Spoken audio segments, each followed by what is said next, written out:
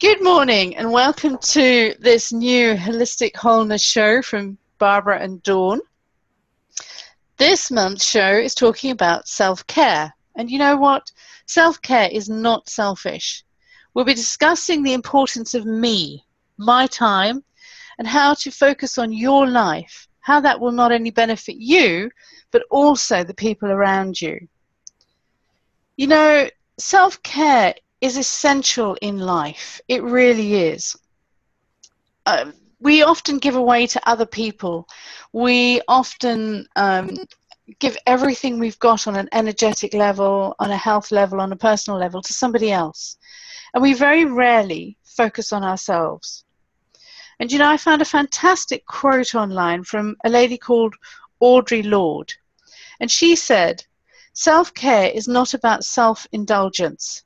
It's truly about self-preservation." And Christopher Germer said, "Self-compassion is simply giving the same kindness to ourselves that we would give to others." So Dawn, what do you think self-care is for you? I think essentially it's about putting yourself first. Like you say, it's not about being selfish, but it's about knowing your limitations, your boundaries, and honouring those. I mean, I was looking at the World Health definition of self-care, and they were one of the first people or organisations to produce definitions on self-care. And what they said is it's what people do for themselves to establish and maintain health, prevent and deal with any illness. So in its broadest concept, it's about hygiene, nutrition, lifestyle, which obviously is things like activities and recreation and so on, the environmental factors like social living habits and income and culture, but also self-medication. And a lot of the definitions that I looked up for self-care were to do with medication and medical intervention. But for me, I think it's not about medical intervention so much as preventative steps. So it's about taking responsibility for your well-being as a whole. So that's mentally, spiritually, and physical. It's about how we allocate our time, and in fact, that's next month's show, isn't it? Yeah. It's what we do for pleasure and to create that sense of purpose, because we know, if we think about Maslow's hierarchical theory, that having a sense of purpose is very, very important. But how we choose to spend our time and who we do it with. So basically, I think it's about having that emotional and spiritual intelligence to understand that actually perfectionism isn't the goal. The goal is to be happy, healthy, and peaceful. But actually to know that we already have all those resources that we need internally, and that our happiness and peace of mind isn't dependent on stuff or others for us to create that state. Which reminds me of a quote from Steve Barboli, that the most powerful relationship we'll ever have is the one that we have with ourselves. So I think that's a good starting point, actually. I think it is. And I mean, there was something else when you were talking about Maslow that came to mind, and it was the Pareto statement. 80% of our time and 20% of our time. And when you consider that probably if we were looking at it in relation to 80% of our time is probably given to everybody else. And 20% of our time is probably given to ourselves. Yeah, if we're lucky. I was going to say, if you're lucky, I know for me at the moment, it's probably 95% is given to everybody else. And that little 5%, I snatch and I grab every now and then. Yeah. And I think, people who give, self-care is a big issue. It's a big problem, and it's something that we don't do very well. And I think people like Steve Maraboli is right. It is a powerful relationship that we disrespect some days. We just don't even think about it. And I caught myself recently this week saying, my partner's just had an operation. He's come through it. It's brilliant. new puppy at home that we're looking after. And I eventually said to him on Monday, now that you're recovering, now that you're getting back to being able to do things and, you know, do things for yourself after this operation, now that pup is settled down and the 2 cats are sort of settling down with a new puppy in the house, I'm going to start looking after myself. And he looked at me and said, what? And I said, I haven't even thought about me in the last 3 months. Yeah. And aren't we all like that? There's so much happening around us that we don't think about us as somebody who's part of that equation. So for me, and I actually remember being challenged in one of my workshops on this years ago, when one of my students said, if I focus on me, aren't I making myself selfish? And I can remember saying to that student, if you are making yourself selfish and not living your own life, whose life are you living and who is going to be living your life? And isn't that true of this as well? I mean, as much as the 80-20 rule, you know, that goes, should 80% of our time be focused on us? Probably not. But shouldn't we be focusing more like that on us as well as everybody else, not just on them? I mean, I think there's a couple of issues there. One is cultural and one is gender. I mean, traditionally, historically, women have always been the nurturers, the one who looks after the finances of the household, provides the food on the table, looks after the men. And, you know, even though today most women have other jobs, we still try and do all the traditional stuff like running the household, raising the children, making sure our partner is happy, etc., etc. So that means there is very, very little time or energy left for us. But for some people, Barbara, they don't have a choice because it's still a cultural issue. I accept that, and I agree with you. I mean, some people it is a cultural issue, and some people do have to, you know, look after everybody else. But when you're looking after everybody else, what's stopping you adding yourself into that equation? Oh, I guess the 2 things that come up is there's no time left and there's no energy left.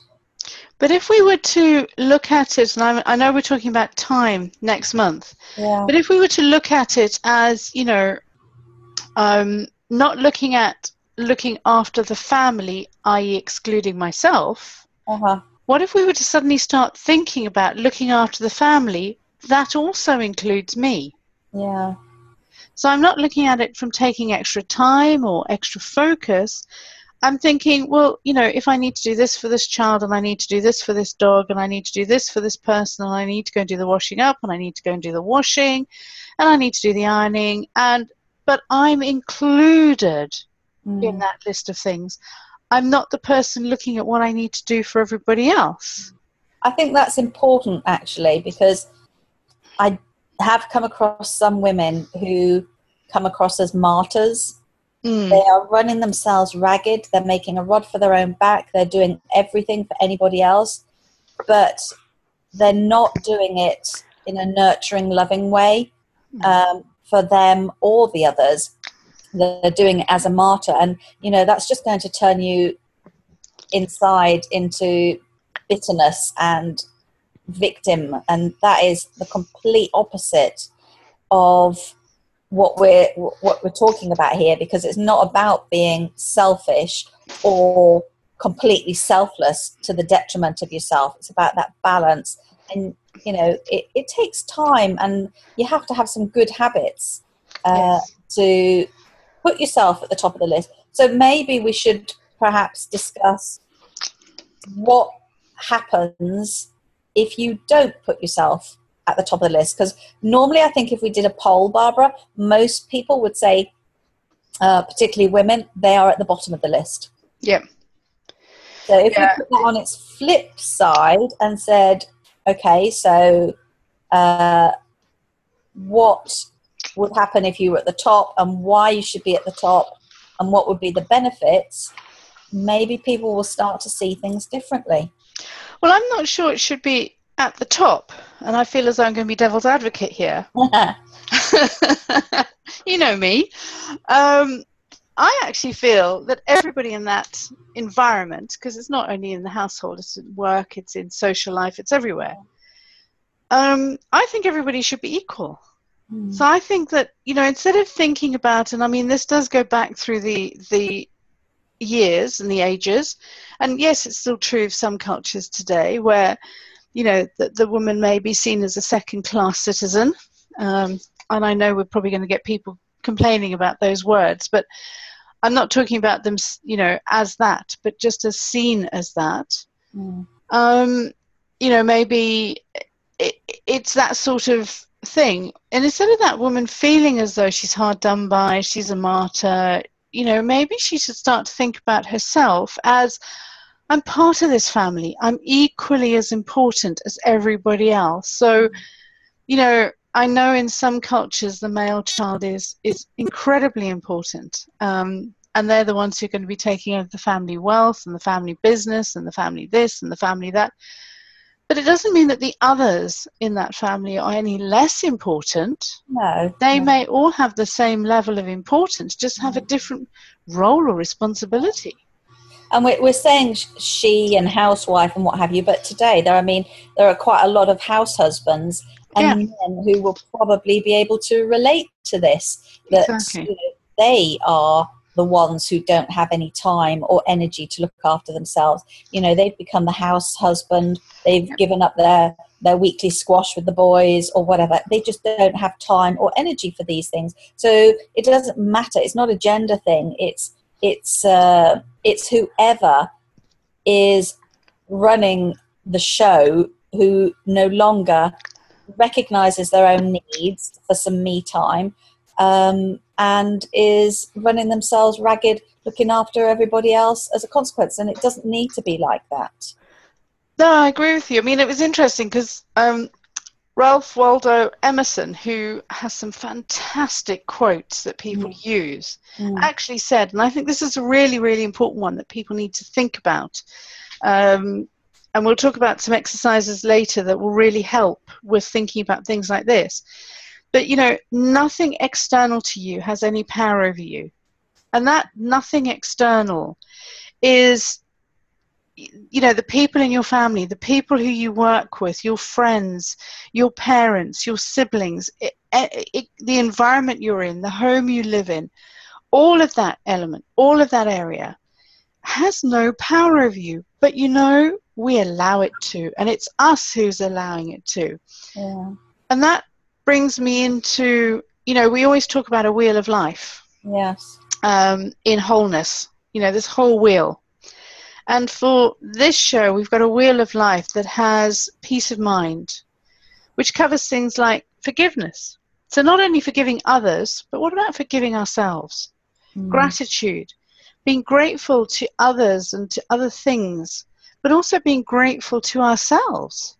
Yeah. Appreciate ourselves, have respect for ourselves, have compassion for ourselves, thinking healthy, positive, self-nurturing, non-judgmental thoughts about ourselves.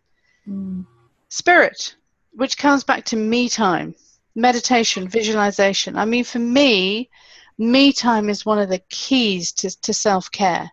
Because if you haven't got any me time, and it only has to be something like 5 minutes a day, but if you haven't got that me time, you can't come down. There's the physical body as well. Fitness, nutrition, fresh air, quality, sleep, water, you know, food, all these areas that we have to think about when the physical body. There's also the connection between the physical body and the communication. So there's a fabulous quote somewhere that talks about treating others to treat you the way that they would like to be treated.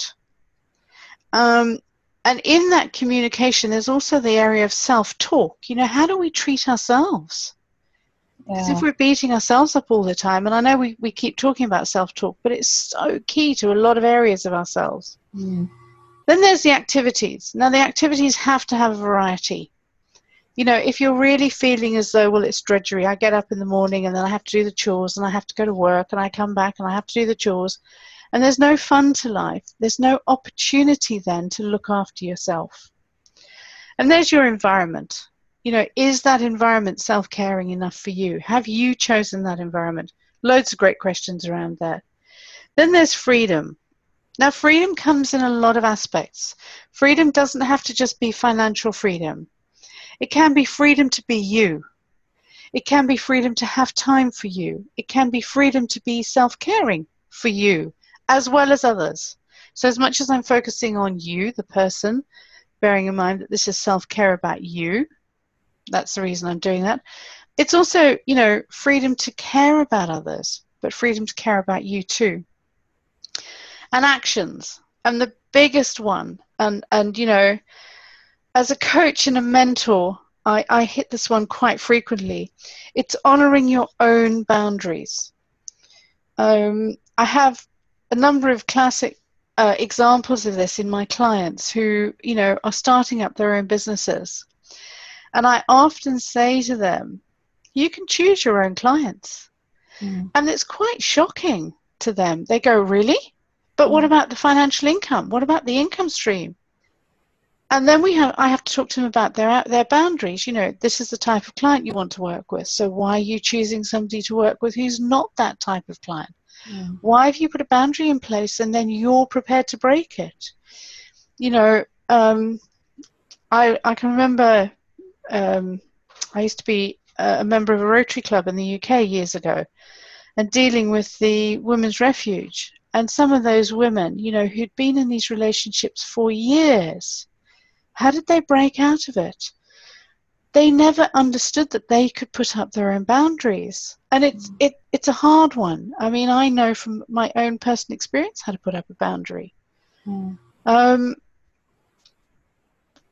You know, actions are things like learning how to say no. Yeah. And for me, that's also a big one. Mm-hmm. You know, self-care is actually, I think, the underlying strapline. If I was marketing this, maybe learn how to say no. Because we don't know how to do that. It's funny, isn't it? Because that's the word in the first formative years that we hear more often than any other word. And yet, as we grow up, it's not a word we're comfortable saying ourselves. And I think this links into some of the differences, particularly from a gender point of view, of being assertive or being perceived to be assertive or aggressive. Men typically are assertive, and women, if they're doing the same thing, tend to be labelled aggressive, just because they're determined to be treated equal and have their boundaries met. So it's in, you know, you talk about it being the word that we hear most frequently in our formative years, and it's true, we do.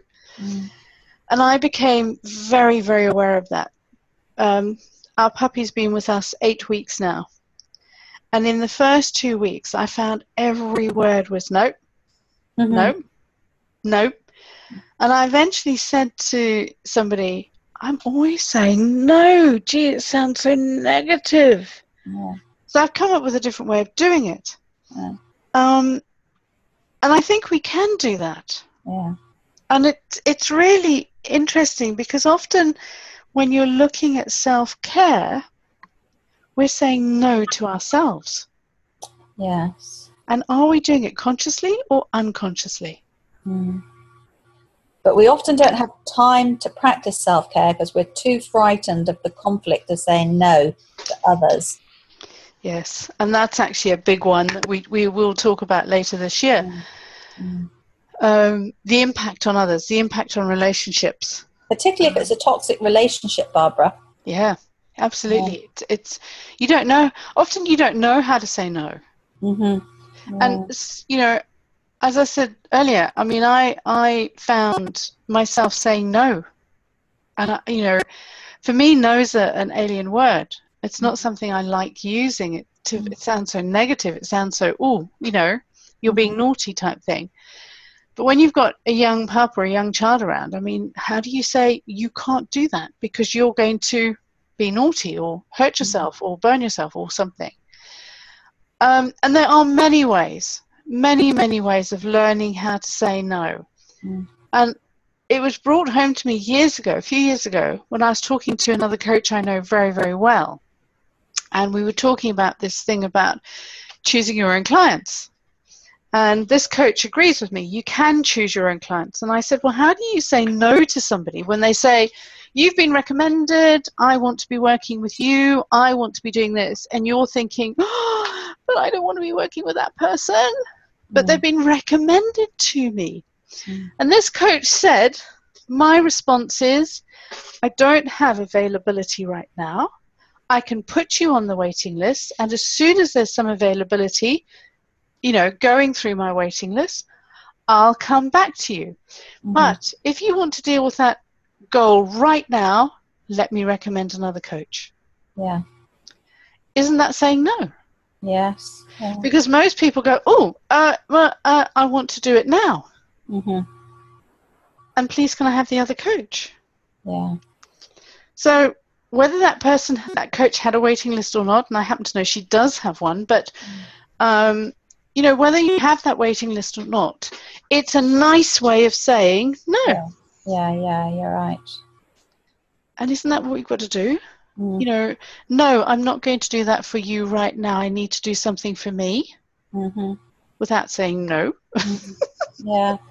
So right now then, bearing in mind you've had 3 months of change at home, looking after Richard and everybody else, what do you think is missing from your self-care regime? If you had the time and energy, what would you want? Well, it's a fabulous question, because with Sky, our puppy, arriving 8 weeks ago, Richard having an operation 4 weeks ago or 3 weeks ago, whatever, just seems like months ago now. The cat's not settling down to a new puppy, and obviously having to consider all of that. Forget all of those. That wasn't the question. I want to know what I'm getting to the question. do.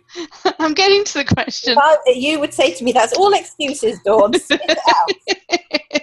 Which I'm entitled to say to you. Yes.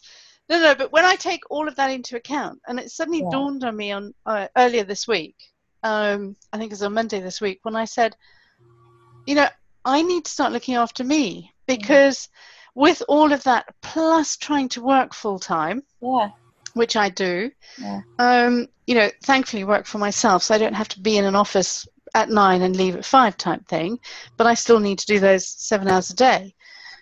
When you take all of that into account, something happens when you suddenly realize, hey, I'm not looking after myself. And as much as what aren't you doing? I'm getting there. As much as I'm used to looking after others, and I'm a giver, the one thing I became very aware of 30 years ago when I had a spine operation was I had to look after myself. There's nobody who can do that for you. And I normally take myself off once every 2 or 3 weeks, and I'll go and have a massage, or I'll go and have my nails done, or I will go, when I used to live closer to the coast, I'll go for a walk along the beach. I'll go and find somewhere that I can meditate. And when you suddenly realize you're not doing the things that you've set, that are your time, your self-care bits, you've got to find a way of bringing them back in. And my first thing was not to say no to the family around me here, but to say, okay, guys, it's all settling down. Now it's my turn again. And, you know, last week I took myself off for an hour and a half. And nobody knew where I'd gone. I had the mobile, so if they needed me urgently, but I wasn't going to tell them, because it was my time. And I didn't want them to say, oh, can we come too? It was like, I'm going, guys, bye. And sometimes you have to actually do that. You have to break away from the environment. And I'm doing more and more of it now. But the first thing I did is I told the family. You know, I actually said to them, now that everything's settling down here, I'm going to start looking after myself again. So in hindsight, would you have, or let me rephrase that, in hindsight, what could you have done differently so it didn't get to having to wait 3 months before you had any me time? Well, hindsight is a great thing, but sometimes you have to just give. And I know that. You have to give to people around you. But as long as when the time is right, and you can't leave it too long. I mean, for me, you know, I'm on the border of it. Is this too long? But I do know that normally I have my back treated once every 6 months. So that's my barrier. You know, my boundary is 6 months and I'm doing something for me, something major. But I also appreciate that sometimes, I mean, you had that experience, Dawn, with Robert. You know, you had to give to him over that period of time. Yes. You have to stop thinking about yourself. You know, it's really hard, and you have to give everything you've got to that person or to that whatever that's happening around you. But it doesn't mean you don't think about yourself. You have to then put the stake in the ground that says, this is when it turns around. This is when it comes back, and, you know, I start looking after me again. And I mean, you've been through it. You know what I'm talking about when I say you have to just suddenly give. Yeah. And sometimes me, it's without planning. Yeah. Without understanding that it's coming. I think it was nearly 2.5 years, certainly 2 years, somewhere in between 2.5 years, where I realised that I hadn't really done anything for myself because I'd been a carer. And I'm sure that's, for me, was when I really started to reevaluate what I needed to do, little things on a daily basis. So it wasn't just about having the time to go off on a meditation or a Buddhist retreat for a couple of weeks, which I hadn't been able to do in that 2 years. But it was the fact that instead of waiting to do something big and monumental, like being away for a couple of weeks meditating, is to perhaps do something small on a daily basis, like meditating for 5 minutes at home. So putting into place positive daily habits. Because I think, I don't know about you, Barbara, but if I don't do things for me, and one of my things is periodically I just need a bath, light some candles, play some music, shut the door. If I don't do the sort of me time things, I don't feel such a nice, good person to be around. I start to get irritable. For Robert, it would be if he doesn't go to the gym and get a really good sweat. If he misses that, because he likes to go every day, if he misses a couple of days, he starts to get irritable. And I say, go to the gym, burn your beans. Yeah. And, you know, then everything's fine. So we do need to think not just about the bigger. No, exactly. You know, meditation or a back treatment or whatever. It's positive daily habits that keep us sane and balanced that are important. Absolutely. But I think the biggest thing, Dawn, is, I mean, you and I are actually, as much as we give, we're actually quite good at thinking about ourselves. Yeah.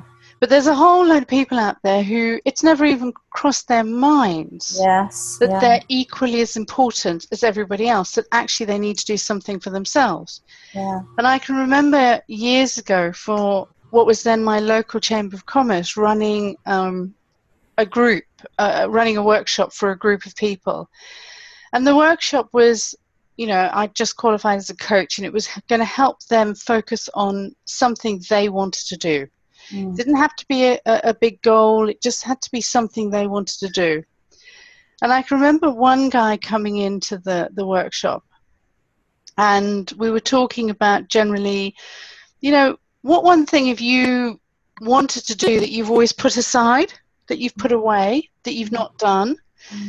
And this guy sort of said, can I share something? You know, we'd agreed that everything in that room was confidential, so it didn't matter what he shared. Nobody was going to share it onwards. And he said that he'd just turned 65 and he'd been told he had to retire.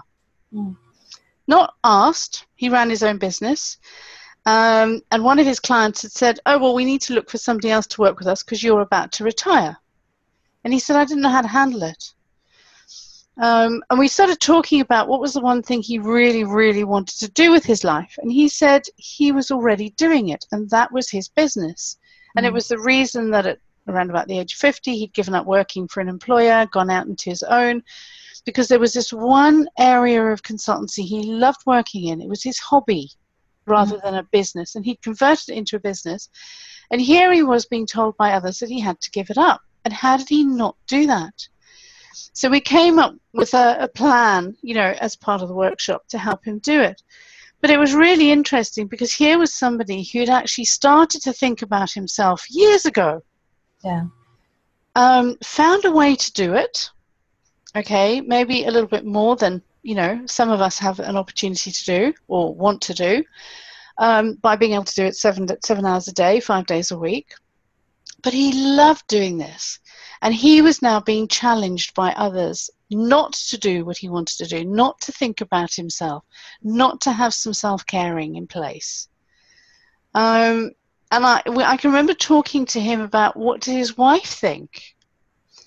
And he said when he'd gone home and he'd said to his wife, they want me to give up working because I'm retired.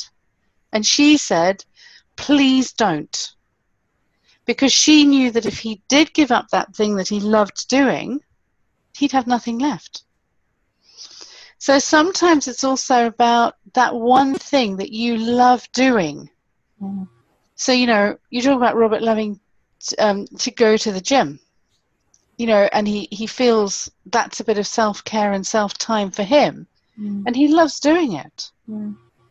So and sometimes that thing you love doing may not be healthy, in as much as it may not be fitness driven or nutrition driven or something like that.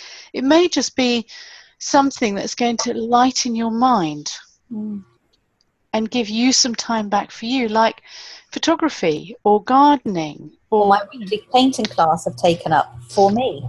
Absolutely. You know, so although we're talking about self-care and there's this obvious, well, this is healthy, this is, you know, to do with am I eating properly, am I drinking enough, am I fit enough, am I, you know, it's not only about that, is it? It's also about the time you need to take out for you doing what you want to do. Well, I think that's why the wheel of life that you were discussing earlier, because self-care is unique to everybody. But the headings that we came up with, like peace of mind, spirit, the physical, yeah, you're right. People typically think when you talk about self-care, you're talking about, well, lose some weight, get fit, eat better, etc. But we're not. All of those components that you listed in the wheel of life are part of creating self-care. Yeah. So for somebody, self-care might be, how do they create a little space that's sacred, special to them to do their meditations? Yeah. And so on. So it will be any number of those things in that wheel of life that I know we put a different one up every month relating to the show, but it's not going to be all of those things. And for some people, it's not going to have anything to do with the fitness and the nutrition. For a lot of people, that has a part, but they might already be being fit and healthy, but they might be completely neglecting me time from a meditation point of view. Yeah. Or, as we said, you know, creating a space, a nice quiet space to sit and read, something like that. No, I mean, exactly. And I mean, for me, especially right now, you know, my day is full. I get up early in the morning and I start puppy and then cats and then house and, you know, full. I can remember Richard at one point saying, why are you reading at 1:45 in the morning? It's like, you know what? That's my 5 minutes. And I love reading. And as long as, you know, the authors keep producing the books I love reading, that's fine by me. Thank you very much, authors. And that 5 minutes, and whether I go to sleep reading it, whether I read a sentence or I read a paragraph or I read a chapter or I read a whole book, it doesn't matter.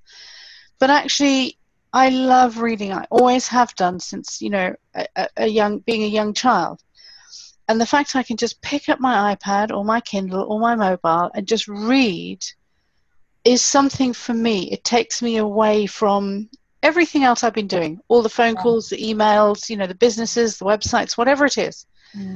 And it just gives you that 2 minutes or 3 minutes of time. You know, people say to me, why are you up at 1 o'clock in the morning? Well, I have the bathroom break for the puppy, so I'm there for that reason. And I love it because there's no phones ringing. There's no Skype chat coming in. Nobody knows I'm around. People know that I'm doing it, but they don't even think about contacting me, which is fantastic. I can deal with emails. I can deal with whatever I want. But I do take that 5-10 minutes just before I go to sleep, and I do that reading. I mean, some people might say, oh, but I have my me time. I have my escapism when I watch soap in the evening. It's not the same thing. That's a different sort. That probably is more escapism than what I would call me time.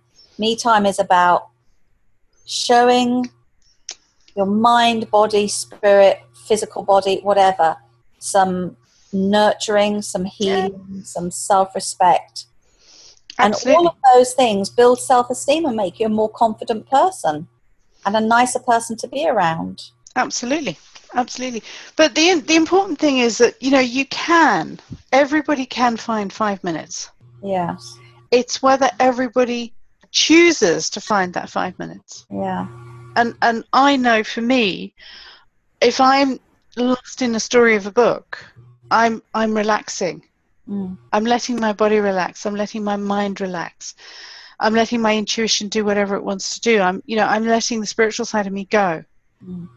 And I'm going into that story, and I'm letting the rest just completely, you know, disappear with the day. And in some ways, it's a little bit of a meditation. But it's not a meditation as in letting my mind settle. It's a meditation as in going into somebody else's story for a while that takes me away from what I've been doing all day. It's easy to do if, and this is the big if, you choose to do it. And for those people who don't think about it, now's the time to really think, do I want to do this? And I know you've got a great top tip, Dawn, for everyone. It's about taking time out. Some people would say it's smelling the coffee or smelling the roses, whatever. But I love the quote, doing nothing is doing something, which Thich Nhat Hanh said to me when I was at Plum Village for a summer retreat. And I was finding it very difficult in the afternoons where the schedule was me time. And we weren't allowed to have any communication. There was no phones, no laptops. We weren't allowed to bring books, no pens, nothing. And in the afternoon, I was going through the first week feeling very frustrated, very agitated. I just didn't know what to do with myself. And he said, doing nothing is doing something. Just sit under a tree. And I think that kind of links in with your 5 minutes, you're reading, but taking 5 minutes or whatever to do nothing. You're still doing something. I don't know about you, but I was brought up in a very busy household. And I can't remember the saying, but it's something like many hands make light work. You know, God forbid you should be sat around doing nothing. You'd be given a job to do, set the table, do the dishes, help your mum, do whatever. So now as an adult, practicing doing nothing is, you know, for me, quite important and therapeutic and relaxing. So that's my top tip. Practice the mantra that doing nothing is doing something. Yeah. And that doing nothing is going to be, you know, doing nothing in the bath, doing nothing while you're reading a book, doing nothing while you're having your cup of coffee. It doesn't matter what it is. Yeah. But just taking some time to yourself. And actually, you've raised a fabulous point there, because, you know, we all grow up in different environments. Yeah. I mean, you grew up in a busy household. I grew up in a completely different environment where there was always something happening, but it never felt busy. Mm. And I can remember as a child, I grew up in Malawi, which is fantastic, and we lived in town, but we had this opportunity regularly to go up to the lake. And although I only have one brother, I grew up with 5 boys. Mm. And I was the second oldest of this group. And sometimes little boys ganged up on me, which was fine. That was little boys. And I used to go away, find my little corner, and read a book. Mm. And it was great because I'd come back and, one of the mothers, my mother or one of the others would say, are you okay? And it's like, yeah, I'm fine. And they'd say, boy, these boys have been manic all day. It's like, have they? But because I learnt how to have that space to myself, Mm. it didn't matter what was happening around me. There we were, 3 families, 12 people in this house. You can imagine the chaos and the manic and the busy going on. Yeah. But I'd learned how to let that go. Not to have it around me. Mm. And I know that when I first moved to Europe and to the UK, and I was living in a busy city and traveling into London, that whole environment of manic energy. Mm. And because of what I'd experienced as a child, I was able to let it go. Mm-hmm. But I know a lot of people hold it. Mm. And, then you get the other extreme of people who live, who grew up where, in the environment you and I live in, with nothing around them, space. Mm-hmm. And they grow up with that nothing, that calmness and that wonderful environment, space and feeling. It doesn't mean they're doing nothing. Mm-hmm. It just means that, it's a different way of thinking, and of course it's a different energy levels. And I think it doesn't matter how you grew up, and whether you grew up with the quietness around you or you grew up with the manic of the city around you. The whole secret about self-care for me is finding that 5 minutes to do nothing. Mm. And the nothing has to be your choice. Mm. You talked about sitting there, sitting under a tree and doing nothing, which is doing something. And it is, because you're calming your mind, you're calming your body, calming your spirit, you're calming everything down. For me, my favorite place of meditation is on the beach, and I don't have a beach close by. So my calming is to read. Mm-hmm. That takes me away from the busy around me. Mm. And it gives me that self-care. And like you, light the candles, go to the bath, I take a book. Mm. And heaven help the person, Mm-hmm. 4-legged or 2-legged, who disturbs me while I'm there. But the one thing I'd like to bring to everyone's attention, really, is, Dawn, you run this fabulous thing called Walk As You Talk, which is all about people going on structured walks at their own pace, not frog marched everywhere. With a group of people that they may or may not know. Mm-hmm. And one of the things that crossed my mind, I'm a great person for meditating outside. Mm. It's one of my favorite things. Mm. And I was thinking, here's a fabulous exercise for people who go on your Walk As You Talk. Mm-hmm. Or you could do it anywhere. But I would actually go with Dawn, because she would help you and teach you how to do this. Mm. But while you're walking through the environment, with the trees or nature or the cattle or sheep or whatever it is around you, as I discovered last weekend, llamas, just let your mind go. Ask yourself, one question, or just think about that one thing that's worrying you, or focus on a goal. And let your mind go. Take in the trees, the way the leaves are moving, the way the wind is rustling through them. Just take in the colours around you, the different greens of the grass. And sadly, if you're here at the moment, as we are in France, the brown grass, because there's been no rain for a while. But take in the colours, the different colours of the trees. Take in the way that the different trees move. Just let it flow through you. And let your mind go and go into a meditative state. Not so much that you actually don't know where you're putting one foot in front of the other, because you need to be able to follow that path, but just look at your environment around you and let your mind go free, completely free. there'll be conversation going on around you. Somebody might talk to you, you might respond, it doesn't matter. Just go with the flow. And I know that's an overused phrase at the moment, but it allows you to actually stop worrying about things. And it allows you to focus on you for a while and yourself. And when you end that walk, just take 2 or 3 minutes, pick up your journal and write down the thoughts you've got right now. Mm. Don't interpret them. Don't try and understand them. Don't even worry about where they came from. Just write them down. Mm. Close the journal and go back into the group of people you were with. Mm. And start to come back into, what they enjoyed about the walk, didn't enjoy about the walk, whatever the conversation is. And for me, it's a great way of finding things that, the answers you're looking for. It's a great way of giving yourself some time to help yourself do something. Mm. So contact Dawn if you want to go on a walk as you talk. Yeah, I mean, we do the walking meditation as well as, being able to do what you've just described, a proper guided walking meditation. And it really is a wonderful me time type exercise.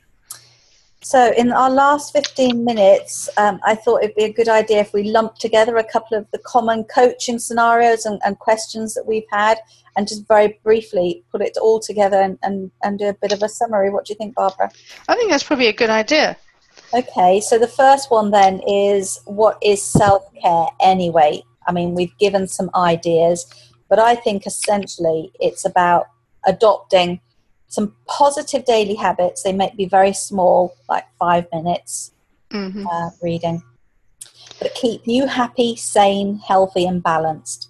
And for a lot of people who, for whatever reason, whether it's gender, time, cultural, they're not familiar with self-care. But a good example that is touted about is, air hostesses on the plane. They say, in the event of an emergency, put your own mask on first before helping others. And there's a very good reason for that. And I'll come back to that in a moment. But what, if anything, would you like to add to that, Barbara, in terms of what is self-care? Well, self-care for me is truly the opportunity to replenish your own batteries before you carry on. Yeah, I like that. So, we all get tired. We've all got a lot to do. We're all rushing around in this busy, manic world. There's a lot of expectation on each one of us. But somehow you've got to replenish your batteries. Yeah. And self-care is about that. Yeah, I often say to Robert, if he says to me, "Oh, how's your day?" or "How are you feeling?" I say, he kind of describes me like Tigger. I'm usually very, very high energy, and I'll say, "The air's going out of my balloon." And it's the same sort of thing. Then that's kind of like a mantra that makes me think, I haven't done anything for myself today. I haven't had 5 minutes. So that's quite useful. Yeah. Okay, so the next question is, why is it so important? So to continue the analogy about the air hostess, the reason why it's important to put your own face mask on before you can help others is because if you're so busy helping somebody else to put their face mask on and then you pass out through a lack of oxygen, you can't help anybody else. But if you put your face mask on first, you can then help maybe a dozen people get their face masks on. So it's about having the intelligence to experience and know the difference between selflessness and selfishness. So when you look after yourself, can I add to that? Because, I can remember, living in Central Africa, we had to fly most places we wanted to go, and I can remember as a young child, one of the mothers saying to the air hostess, "But I want to get that mask on my child first." Because that's the caring side of a mother. That's standard, without thinking mum's going to do something for the kid or the children. And the air hostess saying, if you don't put yours on, will you survive this to be able to look after your child? Yeah. And actually that's what self-care is about. Yeah. If you don't self-care for yourself, how can you carry on? Mm-hmm. And it was such a good question. It's always stayed with me, that. Yeah.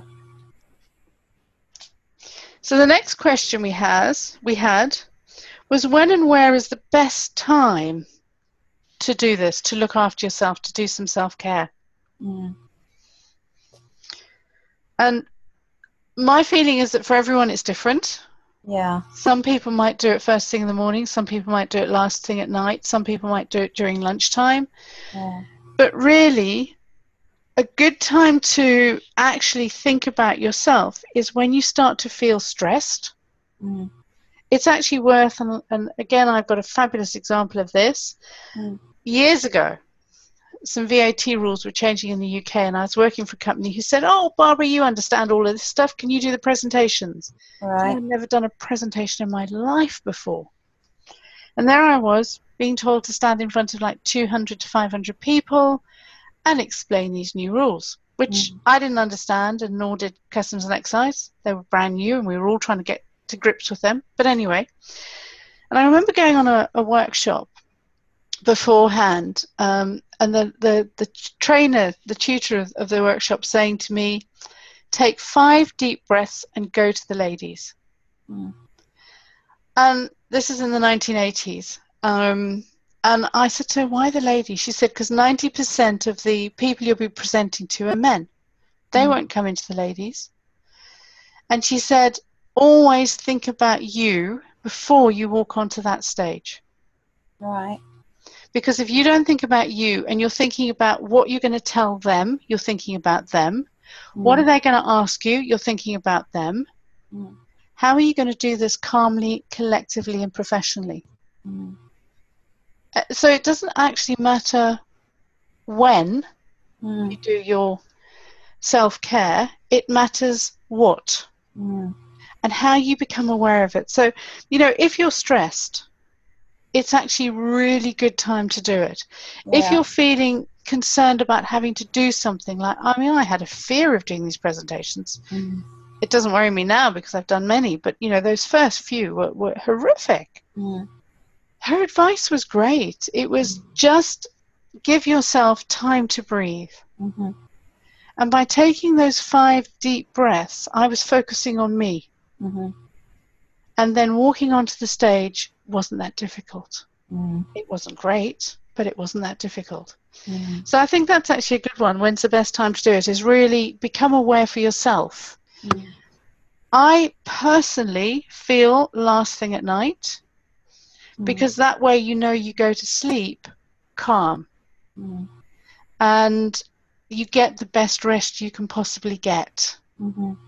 But I also know people who have busy manic jobs who like doing it first thing in the morning. So when they go into that busy manic, they're ready for it. To me, it's your choice. What would you do, Dawn? Well, I think, you're right. When you're stressed, also, as I say, when I feel that there's, not very much air left in my balloon, then it's an indicator. It's a wake-up call for me. I'm tired. I need to do something for me. And that normally means I need to build variety. I need to do something different. So I think the variety to avoid boredom is quite important. But trying to do something small every day to have that positive daily habit. So, on a Tuesday for me, it's painting. On a Wednesday, it's walking with my buddy. On Thursday, it's my French conversation. Just something every day that is for me. And I think that is the variety is what makes it so satisfying. But it doesn't have to be big things like that. It can literally just be the 5 minutes. Yeah. So just to recap, we talked about having the wheel of life, and this wheel of life is about you. It's about self-care. It's about you as a person, not about you as a giver and you as a thinking of somebody else. It's about finding your own peace of mind. It's about the me time. As Dawn's been talking about, she does things for herself. For me, it's just that 5 minutes to read. It's that 5 minutes that you need. It's that me time. It's your physical body, being aware of, what you're doing with and in your physical body.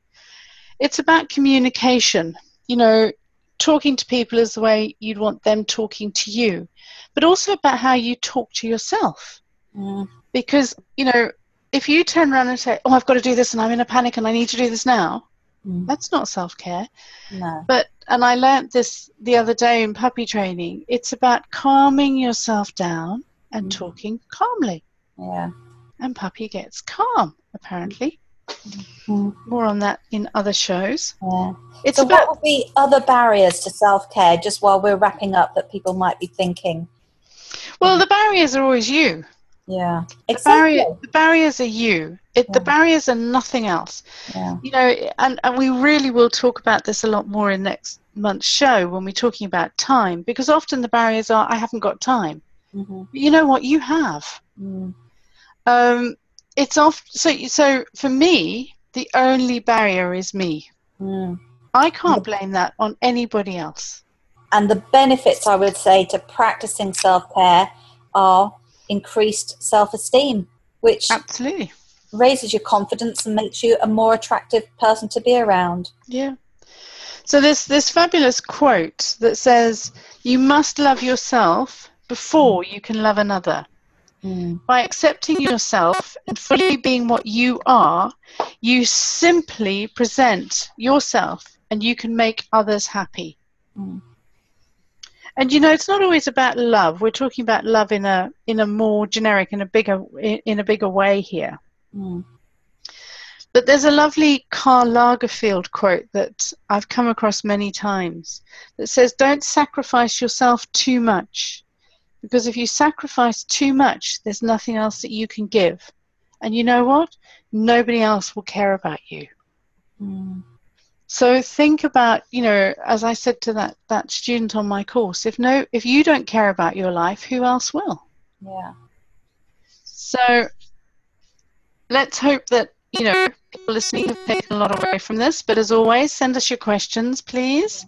Yeah. I've put our email addresses there. Go to our website. You'll find our hints, tools, tips, and Wheel of Life there, as we always do.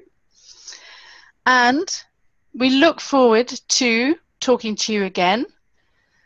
As always, as I say, we do want your questions because it helps us understand what you're looking for under our headings. Yeah.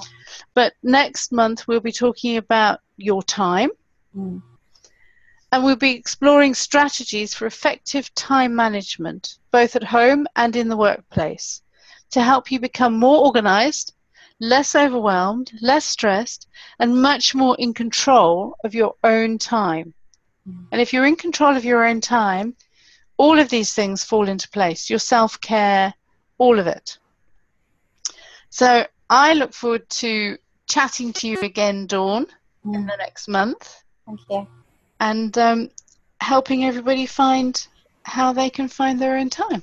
Yeah, and I think the timing of that show is perfect because the summer holidays are over and people are just entering the last quarter of the year, so that'll be good. So 22nd of August 2015 at 7 a.m. UK time on Coach Radio International. We'll look forward to talking to you then. Okay. Thank you. Goodbye. Bye-bye.